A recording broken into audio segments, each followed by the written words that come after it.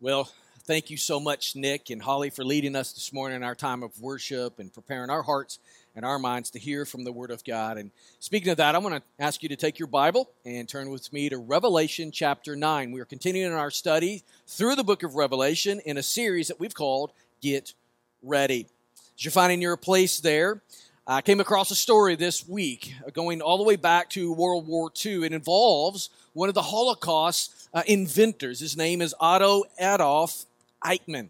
He was a lieutenant colonel in Nazi Germany during World War II. In fact, he was one of the major organizers of the Holocaust. His task, his job, his assignment was facilitating and managing the logistics involved, the mass deportation of the Jews, bringing them to the ghettos and into the extermination camps throughout Nazi-occupied Europe. Eichmann, after the war was over, when Germany was defeated, was captured by U.S. forces, but later was able to escape from the detention camp, and he remained a fugitive from 1945 all the way to 1960 when the Israeli intelligence captured him in Argentina. They brought him back to Israel, and he stood trial for the 15 crimes brought against him. On June 1st, 1962, Otto Adolf Eichmann was hanged for his crimes. In 1993, Chuck Colson was given a speech, and he shared a story from Eichmann's trial. Listen to what Chuck Colson said. He said, and I quote, "There was a Jewish man who stepped in and watched part of Eichmann's trial. Burst into tears. Someone next to him said, 'Your anger must be unbearable.' To which he said, 'No, it isn't my anger. The longer I sit here, the more I realize I have a heart like his.'" I have a heart like his. You know, anybody that studies history, anybody that knows anything about history, especially the history of Germany, it's hard to believe that any person like that would argue with the fact that Eichmann and his Nazi comrades were anything but depraved. 6 million or so Jewish men, Jewish women, Jewish children were tortured and butchered by these depraved human beings. The dictionary defines depravity for us. It says that it's marked by corruption or evil. Depravity is perversion. It is crookedness. And the actions of the Nazis demonstrated their depravity, demonstrated their crookedness, their perversion. But it's important that we understand this is an internal disease. We see the things from the outside. We see what they did, but they did those things because on the inside of who they were depraved. You see, depravity is not detected necessarily from the inside. We don't see the roots there. We see the ramifications of the depravity. In fact, most people don't even look depraved. Most people have a good ability. They do a masterful job of disguising depravity in their life. But never doubt that underneath, in the deep recesses of their heart, there is a disease eating away and polluting the thoughts and the emotions and the actions of every single person who's ever lived. Depravity. You see, depravity, according to what we see in the Bible, is the heart condition of man. Sin has corrupted man. Sin has corrupted and perverted and made crooked and made evil every aspect of who man is and his nature. Therefore, in his sin, man is totally depraved, totally perverted, totally crooked. Every facet of his being is in rebellion against God. Therefore, the mantra of the man's life or the woman's life, the sinner's life is I will or my will versus God's will. It's rebellion against God. He desires to be free and out from under the hand of God and the leadership of God and the rule of God. I like how Randy Alcorn in his novel Safely Home speaks to this issue.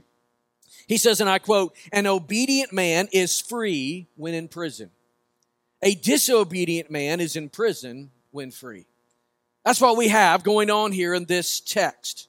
See, the depravity of man strives to be free from the rule of God. We're going to see that as we move through the ninth chapter of the book of Revelation. This depravity is on full display during the eschaton, during this end time. And as we've seen already in these first 8 chapters, as we've been working through the book of Revelation, the time of evil's reign is ending as God's judgment is being unleashed on the sinful as well as on the rebellious. Their time is coming to an end. Last Sunday, as we were there in chapter 8, we saw that the beginning of the end has come. As the first 4 trumpets have been sounded, the judgments that they are unleashing have been brought onto the earth. In the midst of all of this, the depravity of man is on full display as repentance is rejected. Look with me, Revelation chapter 9, beginning in verse 1. Here's what John has to say as he reiterates what he saw in this vision in heaven. John says in verse 1, "And the 5th angel blew his trumpet, and I saw a star fallen from heaven to earth. And he was given the key to the shaft of the bottomless pit. He opened the shaft of the bottomless pit, and from the shaft rose smoke, like the smoke of a great furnace. And the sun and the air were darkened with the smoke from the shaft. Then from the smoke came locusts on the earth, and they were given power like the power of scorpions of the earth. They were told not to harm the grass of the earth or any green plant or any tree, but only those people who do not have the seal of God on their foreheads. They were allowed to torment them for 5 months, but not to kill them. And their torment was like the torment of a scorpion when it stings someone. And in those days, people will seek death and will not find it. They will long to die, but death will flee from them." Verse 7. "In appearance, the locusts were like horses prepared for battle. On their heads were what looked like crowns of gold. Their faces were like human faces, their hair like women's hair, and their teeth like lion's teeth. And they had breastplates like breastplates of iron, and the noise of their wings was like the noise of many chariots with horses rushing into battle. They have tails and stings like scorpions, and their power to hurt people for 5 months is in their tails.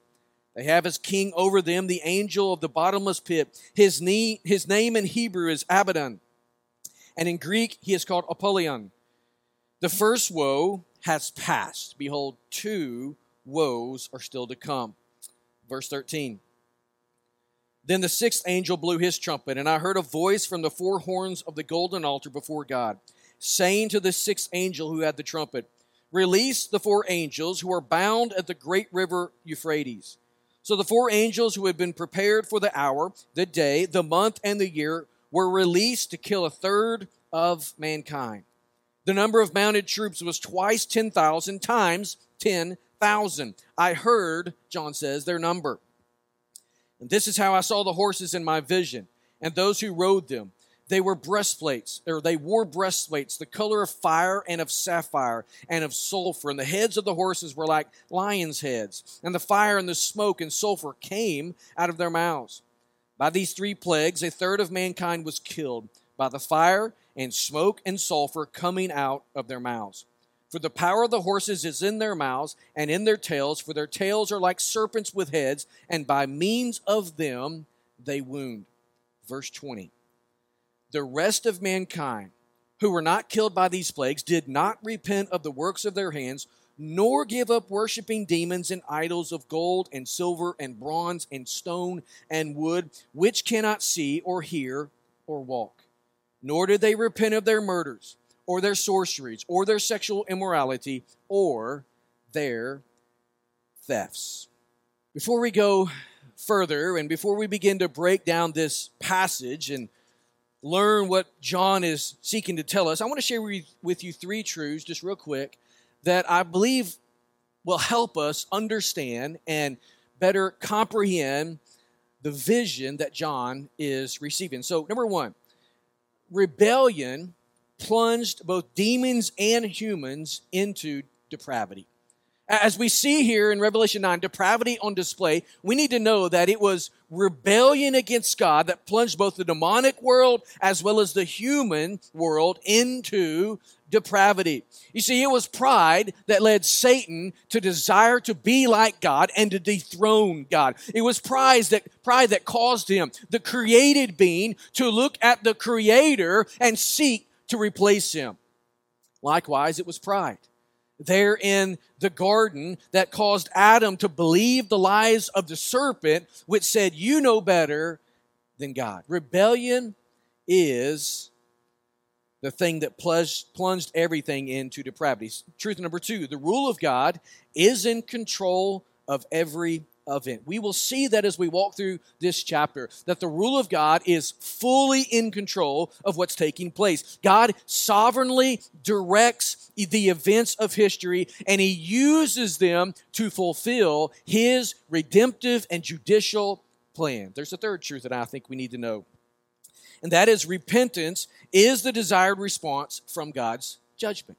That's what God is desiring to see in the lives of the people. You see, God is not spiteful. God is not mean. Sometimes we may accuse God. People will accuse God of being spiteful or vengeful. They look at Him and they think He's just that grumpy old grandfather who's up in the heavens that just wants to hit people on the head. That is not the picture of God that the Bible gives us. He is not spiteful. He is not mean. He is just, though, and He is vengeful. But Scripture teaches us that His judgment is geared toward repentance. It's geared toward repentance. In other words, it's meant to lead people to take heed and to turn in faith to Him and be redeemed. So these three truths, as we understand them, will help us better understand what's going on in this chapter. Now, if you remember, in chapter 8, it ended with a large bird, an eagle or a vulture, because that word can be translated both ways, flying overhead, and it's issuing three woes that are to come. Whereas the first four trumpets were judgments brought against nature, these final three will be brought directly upon mankind. And so let's look here at the first woe that we see in the first 12 verses. This first woe is a horde of demonic locusts that emerges from the abyss and spreads over the land to torment those not marked with the seal of God upon their foreheads. And so what John tells us is that at the sounding of this fifth trumpet, a star falls from heaven, and this star, which is an angel, has been given a divine commission to open the shaft that goes down to the abyss or the bottomless pit. This place of bondage is interesting. It's often spoke of in the New Testament. In fact, it's referred to as the place of the dead in Romans chapter 10, verse 7. It's referred to as the place that's a prison for evil spirits in Luke chapter 8, 2 Peter chapter 2, and Jude 6. It's also what we see in Revelation chapter 11 as well as in chapter 17. It's the place that the beast is going to emerge from. And then, and thankfully, in Revelation chapter 20, we see that it's going to be the place that the enemy, Satan himself, will be incarcerated for the 1,000-year reign of the Lord Jesus while He's here on earth. So John tells us that when the shaft is opened, a thick cloud of smoke bellows out from the great furnace. And out from this dense smoke come these locust-like creatures. They were given the power of scorpions, and they resembled horses that were prepared for battle. These scorpion centaurs, as one commentator describes them, they wear crowns and they have long hair and they fly. This is literally the most bizarre creature that's presented to us in the apocalypse.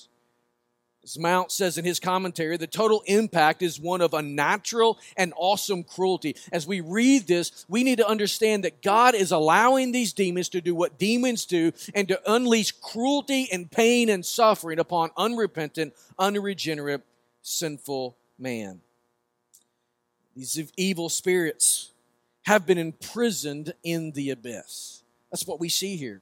The angel comes down, he has the key, he unopens it, and they come out of the abyss. See, in their depravity, in their hatred for God, they would love the opportunity to lash out at God and hurt God, but they can't do that. We know that they can't do that. They know that they can't do that. So the best thing that they can do is to hurt those made in the image of God. And as they come out of the abyss, that is exactly what they desire to do. They long to hurt. They long to torment mankind. We know this because they come out prepared for war. They come out prepared for battle, to rage against humanity. And so the angel instructs them. He instructs these locust-like creatures, which normally you would think they would be eating up the vegetation and devastating the land side. But he says, you should not touch anything green. You should only touch those who do not have the seal of God upon their forehead. They're given authority, a limited authority. He says that they have authority for 5 months to inflict pain and suffering through their sting, but they are not allowed to kill anyone. However, the sting that they're going to unleash on the people is so brutal, so painful, so torturous that people will long for death, but death will flee from them. Scorpion centaurs are led out by Apollyon. Literally, that is a title that means the destroyer. See, in all of this, John reveals to us that these demonic forces, they are organized, they are powerful, they are terrifying, and they are filled with rage and contempt for their followers. Their followers, the ones who have rejected God and worshiped idols and the things of this world, which in essence is worshiping the demons themselves, they are longing to torture the ones who follow them. As soon as God grants them permission, as soon as they have the opportunity, they torture and they maim all who have rejected God and have worshiped them. The first woe is past, verse 12 tells us. It's now time for the second. The second woe is a demonic cavalry. John tells us it numbers 200 million strong. 200 million riders are mounted on fire-breathing steeds, and they sweep over the land, killing a third of Earth's inhabitants. In John's description here of this event, 4 angels are released from bondage. 4 demons who've been placed there strategically in bondage for such a time as this. They've been kept for this moment in history, according to verse 15. They are apparently leaders of this great horde of riders, which John numbers twice 10,000 times 10,000. In other words, 2 myriads of myriads. You calculate that, and it comes to 200 million strong. 200 million horses and riders, fitted and ready for war. This is a cavalry like the world has never seen. And as they go to war, the interesting thing about this is it's not the rider, it's the horses who are doing the killing. John tells us that from these horses, they have lion-like heads, and from their heads come forth fire and smoke and sulfur. And this trio of plagues engulfs their prey in a demonic inferno. Horses in this cavalry also have tails like serpents. In other words, the tip of their tails have the head of a snake, and while they are burning some, they're biting and inflicting others. So the 5th and the 6th trumpets and their judgments, as we see here, are swift and they are severe. Most likely, every human being has been bitten or stung by the scorpion-like creatures, those scorpion centaurs, and every single person who's not a follower of Jesus Christ at this time has longed for death, desired death, perhaps even tried to kill themselves, but they cannot die, even though the pain is so severe they want to. They long to die. And then through the 6th trumpet, these fire-breathing monsters come up from the underworld, and they kill a third of the people who do not have the seal of God upon them. These 2 trumpets, along with the first 4, combined. What we see in this is that these 6 trumpets have left the world in ruins and left the world in despair. At this point in the story, at this point in the chronology of history, the reader here would expect to hear the people who are alive at this time repenting of sin and crying out for grace and for mercy and for deliverance. But unfortunately, according to verse 20, that is not what we will see. That is not what the reply and the heart cry of humanity will be. Instead, it will be further rejection, further rebellion, further depravity. You see, human depravity is powerful. Human depravity is pervasive. The people at this time will continue to chase after idols. They will continue to chase and worship demons. They will continue to engage in sin and immorality and reject God all the way to their eternal punishment.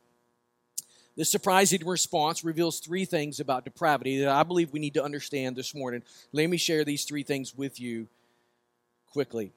Number one, we see here that man's affection for worldly things over God is fueled by the demonic.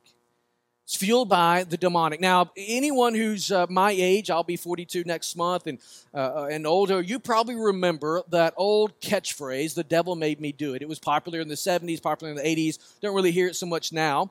But that catchphrase was popularized by the Flip Wilson show back in the early 1970s. And so many people would just kind of say, if they got caught in something, "Well, the devil made me do it." It kind of became a joke. People would use it all the time and just flippantly say that the bad things in their life or the wrong things that they were doing, they would just say, "The devil made me do it." That's somewhat true, even though clearly the Bible teaches us that we have a free will to make choices and decisions. So it's not so much that the devil made me do it. Here's the thing. The devil and his demons have influenced humanity to do what they do when they reject the things of God.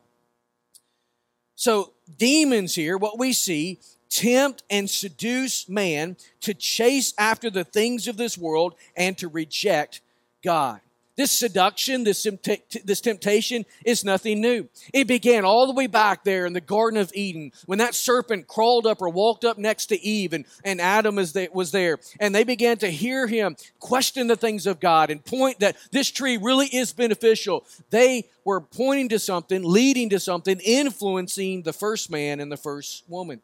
We see the same thing in the wilderness with Jesus. When he's there fasting for 40 days, he's being tempted by Satan himself, being seduced, being tempted. We see it on every level in Scripture. We see it in every level and aspect of our own lives. Satan and his fallen angels are in the business of promoting sin and self.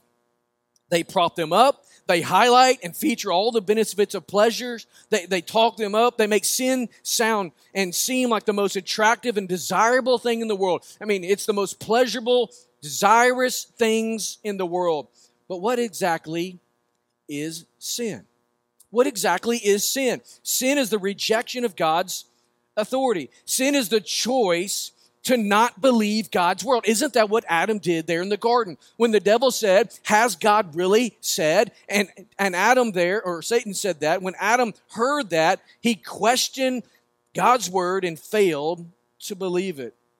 So the Bible teaches us that sin uses and abuses the sinner. And any one of us, every one of us, I should say, if we think through our life and the times when we've chosen to reject God's word and believe a lie, we know what sin has done to us. It uses us and it abuses us.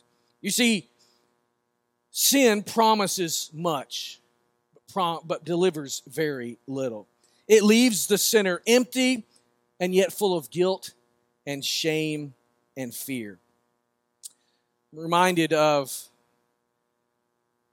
what Randy Alcorn in his book, The Lord Falcon's Letters. It's a book very similar to the Screwtape Letters, where it's written from a demon's perspective, encouraging and tutoring a younger protege in demonic activity. And in this part of the teaching, as one demon teaches another teaching, or another demon, he's talking about the desire that they have to inflict pain and to lead people into grosser sin and what all that means. And so listen to this statement. I think it'll speak to us and help us understand what demons are really seeking to do. He says, our goal is to produce an ever-increasing craving for an ever-diminishing return. Sin looks so good. The demons of hell make it look so good, so attractive, and yet it's always a diminishing return on what they promise. See, you and I need to know that every time we're tempted to sin against God, every time we're tempted to reject God's rule and authority over our choices, that decision is influenced by the demons of hell. Sure, it's influenced by our sin, it's influenced by our world, but what is behind all of that? The demonic. It's influenced by demons. You might hear that and you think, I don't really know if I believe that. I mean, demons, that sounds a little third world. That sounds a little mythology, or like mythology. That sounds like a fairy tale. No, that's what the Word of God says. But I understand where you're coming from. I understand we live in America. I understand we're Western. I understand we are sophisticated and science-oriented. And so it may be a challenge for us to believe in demons. But the Bible is explicitly clear. There are nothing but good and evil in this world. Those who are good are those who follow the Lord. Those who are bad are those who follow Satan. Now, they're not equals, but they are both present. There is a Jesus and there is a Satan. There are angels in heaven and there are demons who follow the leadership of Satan himself. They are at war with image bearers of God. There's a second thing that we need to see here, and that is this. The entire desire of every demon is to torture and kill all who are made in the image of God. You see, one of the saddest aspects of these judgments is that depraved humanity is so ensnared and so deceived, they fail to recognize and to realize this truth. And still, because of that, they run in and rush into sin recklessly. See, the unregenerate are shown to be controlled by their depravity. Rather than being controlled by the Lord and His Word, they're controlled by sin and self. The very demons who are tempting and seducing humanity into idol worship and immorality are the very ones who inflict suffering and death on them as soon as they have the opportunity. The ones who've rejected God and worship of God are worshiping Satan, and as soon as the demons of hell are unleashed and have an opportunity, they go and they torment and put into they try to kill their worshipers. It ought to open our eyes to this reality. Satan and his fallen angels, they don't care anything about us. They hate humans. They hate humans because they're made in the image of God. They don't care anything about our welfare. You see, that serpent crawled up next to Eve and Adam and acted like he really cared about their future, really cared about their welfare. Did God really say, he's holding back on you, was kind of sort of the idea there. He didn't care about Adam. He didn't care about Eve. He didn't care about the humanity who would come after them. He cared about himself, and he cared about his mission to destroy God and those who were made in his image. The demons of hell do not care about you. They hate you. See, Jesus, Satan was tempting him in the wilderness. Satan wasn't caring about Jesus' future. He wasn't caring about his ministry. He was seeking to destroy. And that's what Satan always does. That's what the demons always do. John 10:10 tells us that the thief comes only to steal and to kill and to destroy. And so what does this mean for us? It means this: circumstances and seductions that lead to an affair are not gifts from demons looking for your emotional, your relational, or even your sexual health. They are a way to entrap you, to ensnare you, and to destroy you. Let us have eyes that can see that. The same can be said of alcohol or drug abuse or anything that this world has to offer, anything that we might conjure up for ourselves. Those things, if it's contrary to the Word of God, are there as tools that the enemy is using to do nothing else but to destroy your life, your family, your testimony, your future, anything that's good in your life. The demons of hell have one goal: your destruction. There's a third thing I want us to see here. And that is, the depravity of man always leads to the embracing of idols and the rejection of God. Verse 20 and 21 this is on full display.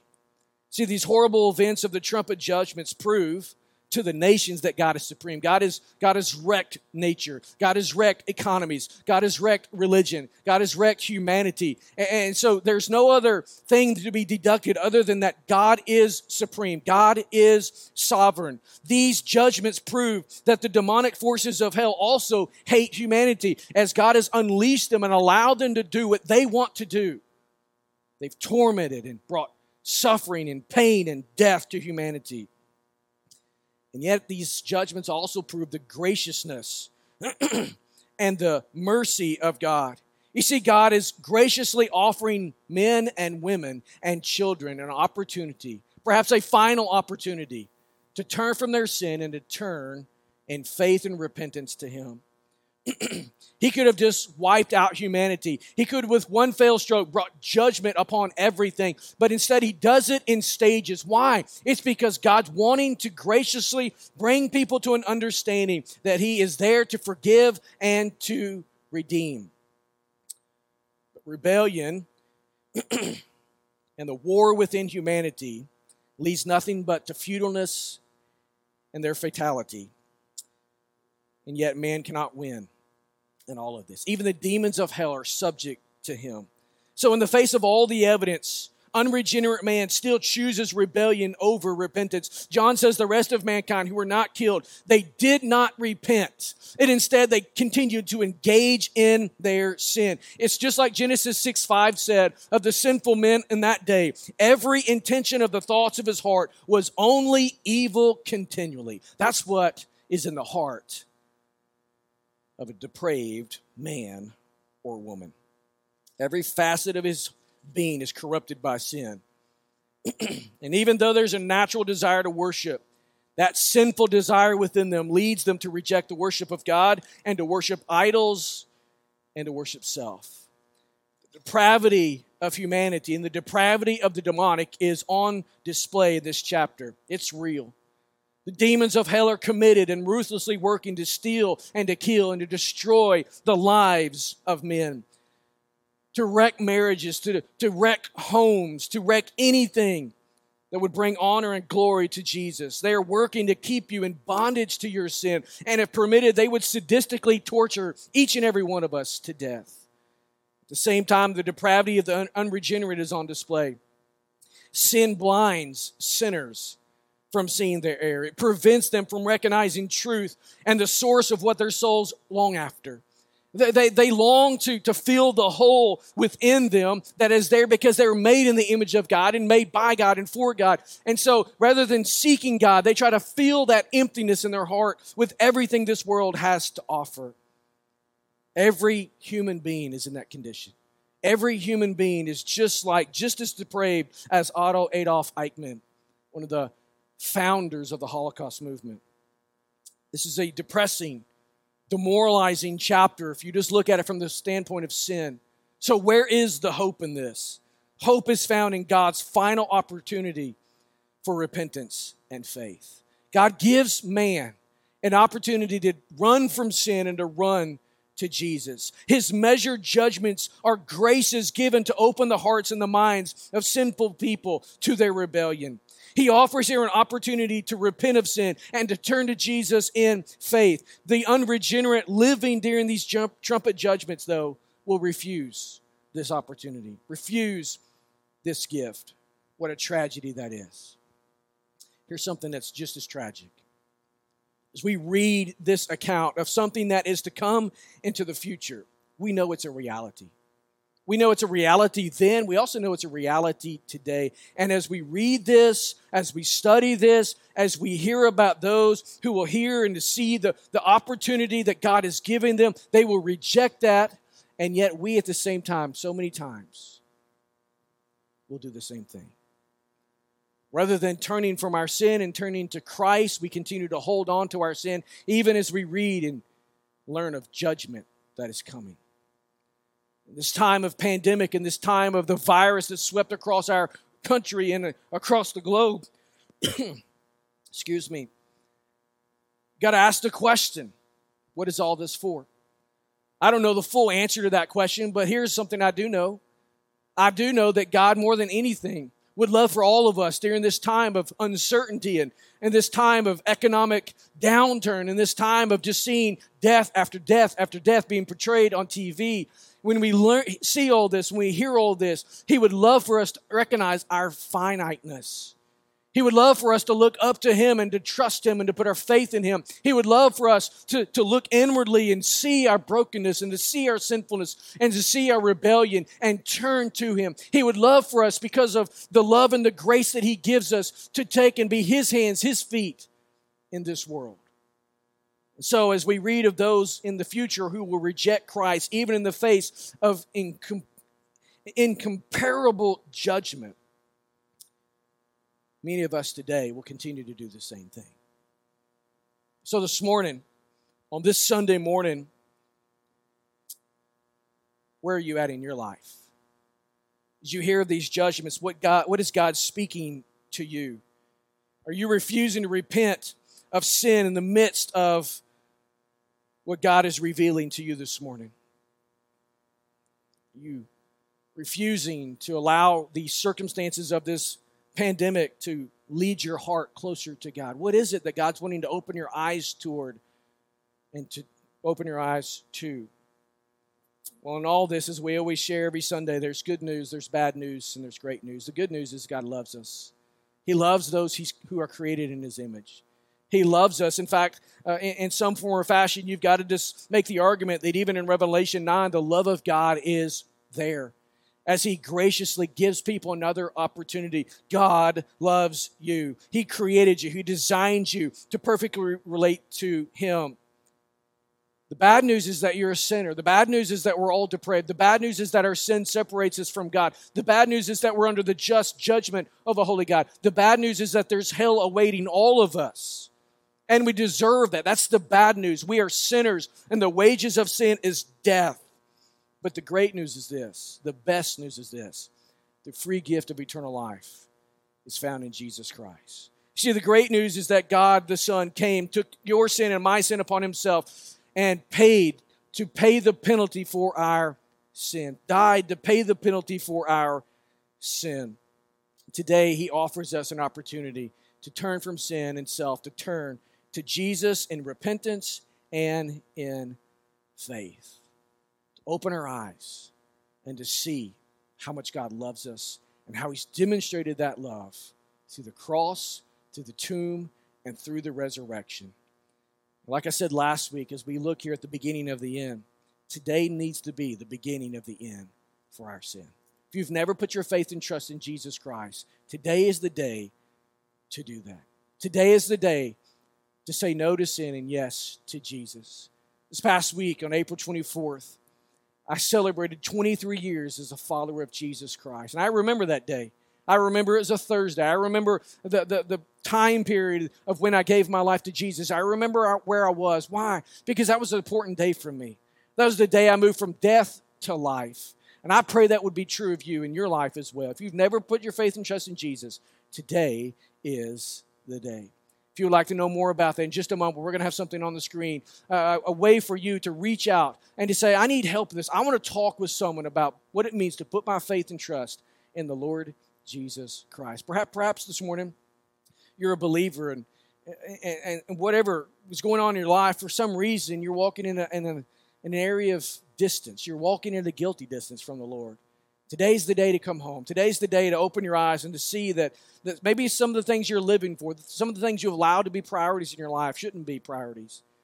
Because of the Word of God, you want to turn from that. You want to start over again, I guess. I want to encourage you in just a moment, as you see that slide, you respond as well. You know, in all of this, it's so simple. All we got to do is say, Lord Jesus, I've sinned. List that sin. Lord Jesus, help me to experience forgiveness. Forgive me my sin. Give me grace. Give me mercy. As I trust in you. I put my faith in you. It's simple. It's just a prayer. It's just a prayer, a cry to God. And He will hear, He will forgive, and He will heal your life. These words this morning are strong. But these words this morning are full of grace and full of life. If we will heed them, if we will apply them, and if we will take them and run to Jesus, the depravity that marks our life can be redeemed, and our lives can be made new and restored to everything God has for us. I pray that be true of you and your life there as well as in your home. Thank you for being with us this morning. I want to pray for you. I want to ask God's blessing upon you and ask that He would continue to speak to you through His Word as we've looked at it this morning. So pray with me. Lord Jesus, I pray that you will bless us. Thank you for this Word. God, even in its judgment, it is encouraging. And we receive that this morning. I pray that you'd open our eyes to the reality of sin, the danger of sin, the destruction of sin.